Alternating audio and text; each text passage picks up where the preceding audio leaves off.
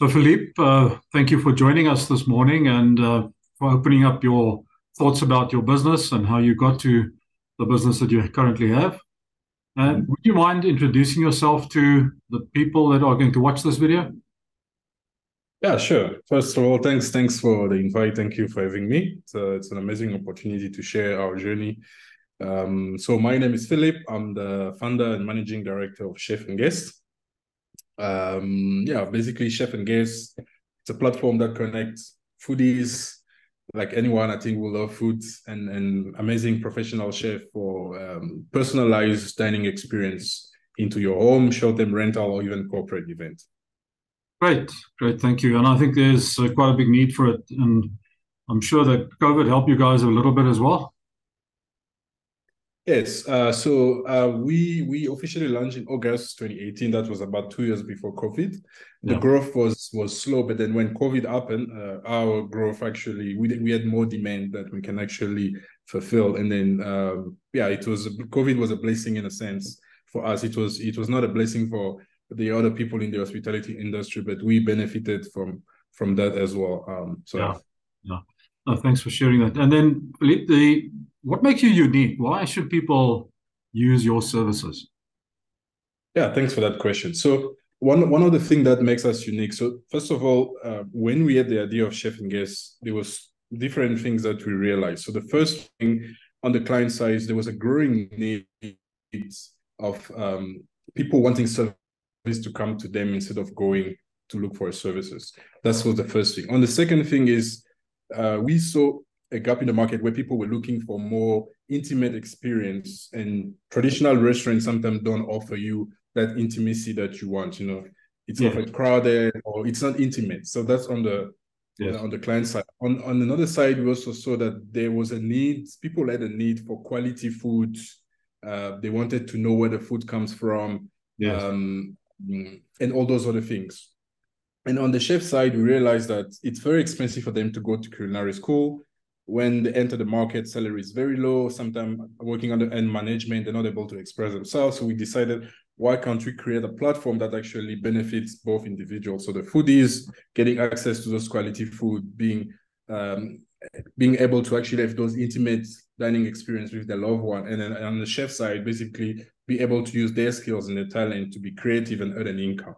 So yes, basically, what makes us unique is on the platform, there's different chefs that you can choose from based on different dietary requirements. If you look for an Italian menu, Mexican, African, whatever, the yes, platform actually offer you a wide variety of chefs. yes. And then it's you actually in control. So you decide on the chef you want, you Mm. decide on the menu, and then the chef actually, yeah. So the whole process is the chef, once you pay, the Yes. chef comes to your house with all the ingredients, cook in your kitchen, serve you, and clean. So it's not just a food experience. We're about also a human experience by Yeah. connecting you and the chef. Yeah, Okay. So the chef has to have a bit of a personality, I think. exactly. Okay. Thank you for that. So what have been your biggest learnings as an employer? And I'm saying employer, but perhaps, as the person running the platform and with other people, what has your biggest learning been with people then in business? Yeah, thanks for that question. And I want to start by saying one of the things that's very big with us at Chef and Guest, everyone involved at Chef and Guest, is we about building relationship with our staff, our client, and our chef. So our chef are not working for us directly. So they come to us, they want to join the platform. It's free for them, but we really want to emphasize before adding a chef on the platform. Obviously, the chef has to have professional background, working in good establishment, actually having a degree from a school, but then we also look at character, because that's what for us is very, very important, because we're connecting two individuals who don't know each other. And then above just the cooking part of it, it's that human connection that happen in Yes, someone's house. yes, That's on the chef part. So on our staff part, we actually realize it's very critical to hire the right person if you want your business to grow. But for us, it goes back to the character part, because one of the things yeah, that's been with us is we hire, it's not just based on the degree or the experience, it's mostly based on the character of someone who actually want to learn and yes. grow with business. And for us, that's very important. So Yeah. I'm hearing you saying a growth mindset is really important for. people who you employ and for people who you want on the platform. Exactly. Excellent. So all of this is obviously running a business, and if you think about a business and the demands, how do you balance personal life and business demands in your? Mhm. Yeah, thanks for that. I think first of all, I would say it's not easy. It's very difficult, and I think we've been doing this for 5 years. But I think everyone starting a business, especially at the beginning, it's gonna be very hard for you to have that balance because you have to give your 200% into the business. But I think for me personally, I would say it's my faith and my community that actually helped me keep on going through when times get hard. And I would say I have also learned to surround myself with the right people who give me the right counsel, the right wisdom, either like business people or someone was Christian. I'm Christian in my faith, who helped me actually think through different situation. I think sometimes we just focus on one thing instead of we're not actually seeing the real problem, and we need other people to actually point the right problem. Interesting. We had a coach out from the UK, and one of the big things is that independent view that somebody can give you and say, you know what, have you thought of this or have you thought of that? Yeah. You wanted to say? Yeah. Yeah, I was saying, I think also one of the things that I've been learning in the last few years is I've learned to say no. I think sometimes we just get too busy and then it affects your productivity, that will affect the business. So I think learning to say no and take breaks, it's very important. Otherwise you burn out and your business suffer and yourself suffer. Yes. And I think so, just taking time to exercise, do something, even hobby on the side, to change your mind. Yeah. So one of the business owners I interviewed last week talked about blocks of golden time that, he puts in his diary. It's for the family. It's those 5 hours or 2 hours in the morning that is for him. It's interesting how people do certain things in a way. But I think if you think about time management, and I know you can't really manage time, but if you think about it, what are the important things that you have to put in place first? Those breaks, reviewing your business, thinking about the future. How do you want it to grow and so on? So well done there. So thanks. We're looking at new team members for your business. What qualities are you looking for? Yeah, thanks. I think it goes back to what I mentioned before. I think for us, it's character first. Obviously, the person has to have an education, a degree. We look at that as well. But I think for us, it's character, and then the humble spirit, if I can call it like that, and then the will to grow with the business. I think for us, for instance, we hired at one point someone who didn't have, the person had some knowledge, but she didn't have everything that we needed. But she was so willing to grow with the business.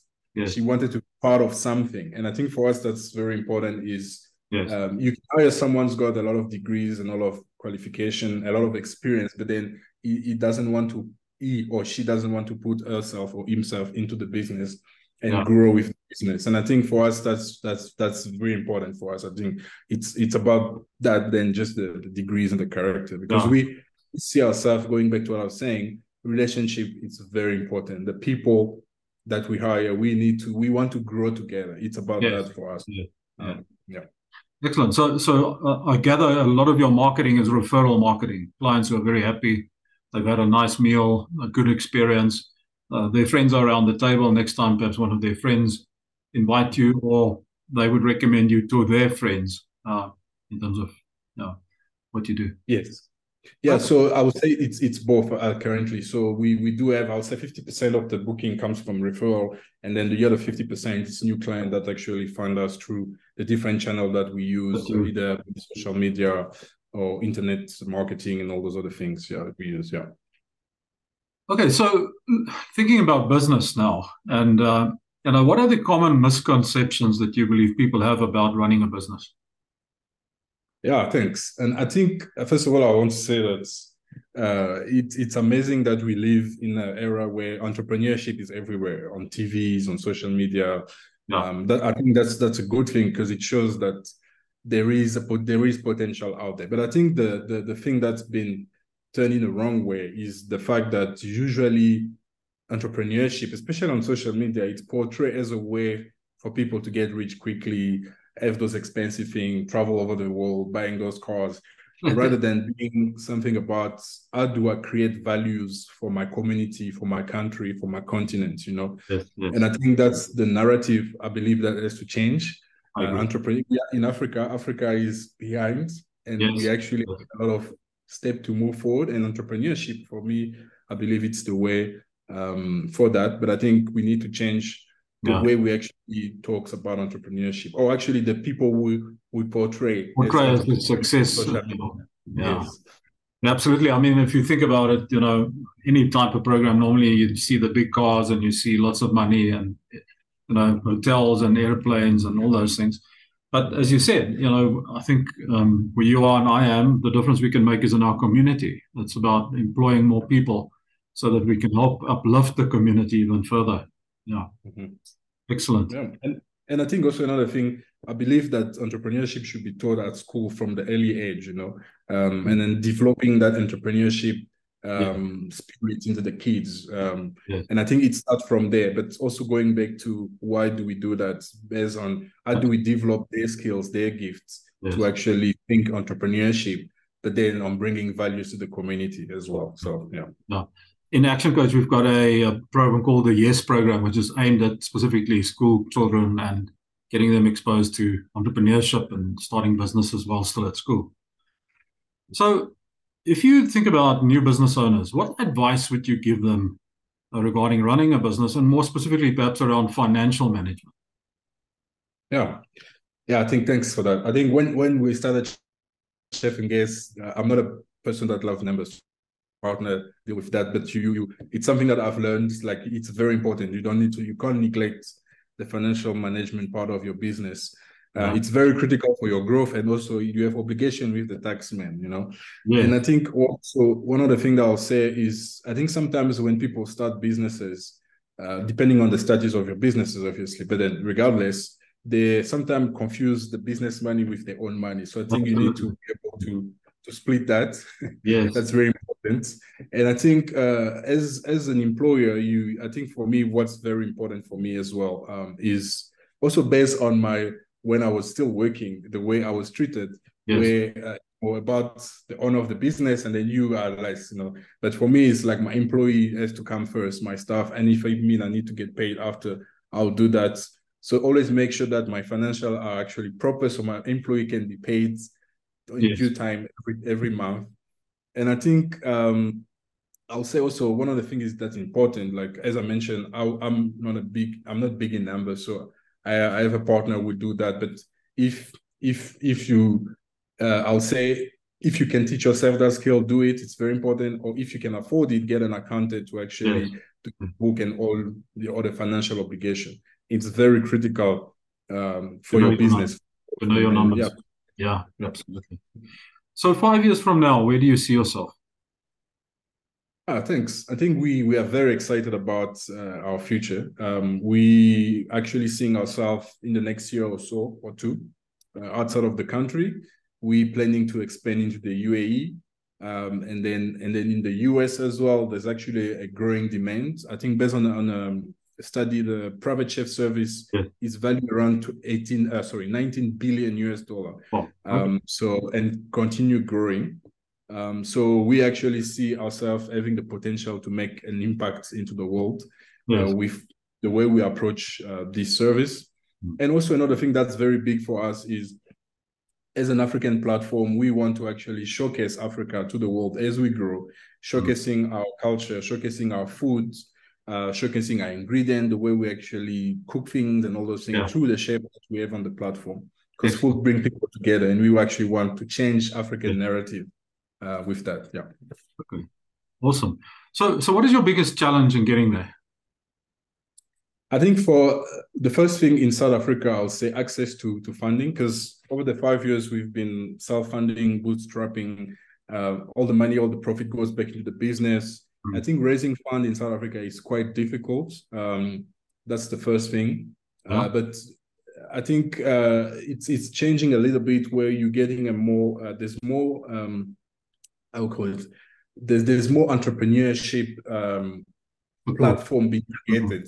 So for instance, we partner recently with an organization called Startup Club Zede. Basically, their all aim is to bring the tech community with the angel investor, VC together.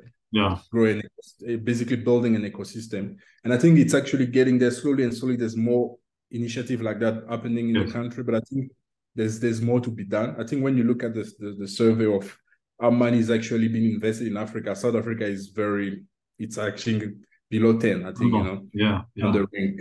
So I think that's the first challenges is that the second challenges I'll say is I think specific skills for specific need that we need, especially I would say in the IT part of the business, because we're looking for something specific.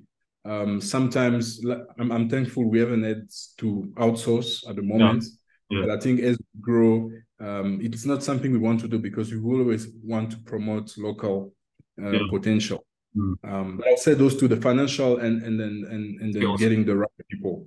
Yeah, excellent. Philippe, thank you for that. My last question: what is the one question that I should have asked but didn't, and what's the answer? Yeah, I'll say, what are the challenges of being an entrepreneur in South Africa without being a South African? Yeah. I'll say the answer is, it's challenging. There's a lot of challenges with that, but I think when people always ask me, I always say I don't have a plan B. So my plan A is my plan A. So you give your 1,000% when you're not from a country. I think studies have shown that even in America, the top 50 biggest businesses were started by immigrants, and you don't have plan B. You have to give You have to just do it. You've got to work at it. Yeah. Yeah, it's interesting how you spoke about starting in 2018. That's quite a 5 years, 6 years away already. And people think about business and they say, well, look at that guy, it's an overnight success, but they don't see all the hard work and they don't see all the long hours that you put in. And especially, I know in the food industry, there could be very long hours, and you work when other people are having fun. So exactly. Thank you so much for your openness. Thank you for sharing your thoughts with us, and I hope and wish you lots of success in your business. Thanks a lot. Thanks for having me, and I really appreciate this opportunity.